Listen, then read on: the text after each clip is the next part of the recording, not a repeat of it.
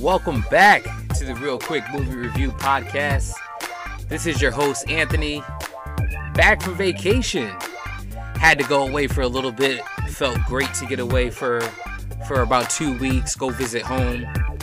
But now I'm back with a new movie review for you guys. Was excited actually for this one here. I went to go see Smile earlier today. And this one, I really liked the preview. I stopped watching the preview because I'm anti-preview. I think they give away too much. But from what I did see on the preview, I was excited to go see this one. I thought it had, some potential there. So, in case you don't know, this is a horror movie. Like I said, just came out, I think yesterday. It's rated R, an hour and 55 minutes. A little longer than I thought it was going to be, but it's all good. And here's the plot.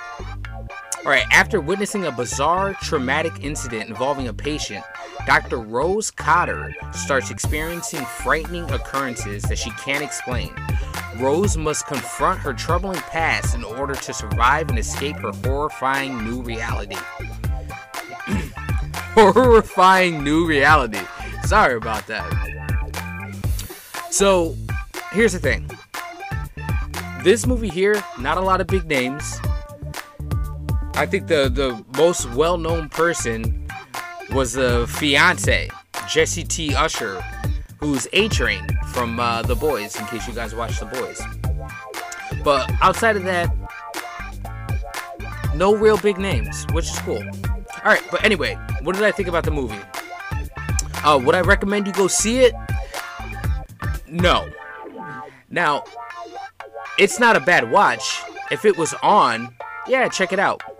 But it's basically The Ring and Candyman and the movie Fallen with Denzel that came out back in like 97. It's basically takes elements of those and puts it into a movie. It's a real cookie cutter horror movie. I told my friend it's basically The Ring, but except the videos where, like, somebody watches a video and then, now they're in danger. It's The Smile. And that's basically it. It wasn't a bad movie. But like I said, it's good enough to watch, not good enough to recommend. So this one here, I'd probably say check something else out. Or check out The Ring. Check out Fallen. Check out Candyman. Because you're basically getting the same sort of thing. But it's almost as if they said, you know what? We like this idea of, like, the smile being, what gets people in trouble. And, just threw it in the structure of every single other horror movie, blockbuster horror movie that's out there. So nothing special about this one. It's an okay watch. It got 6.8 stars out of 10 through IMDb. Yeah, through the IMDb app, which is okay. I mean, that might be a little high, but like I said, it's not a bad movie. It's just that you've seen this movie before. It was just called different things.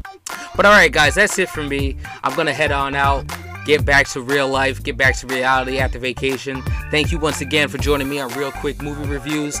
I'll be back next week with a new movie review. Until then, I'm Ant, and I'm out. Peace.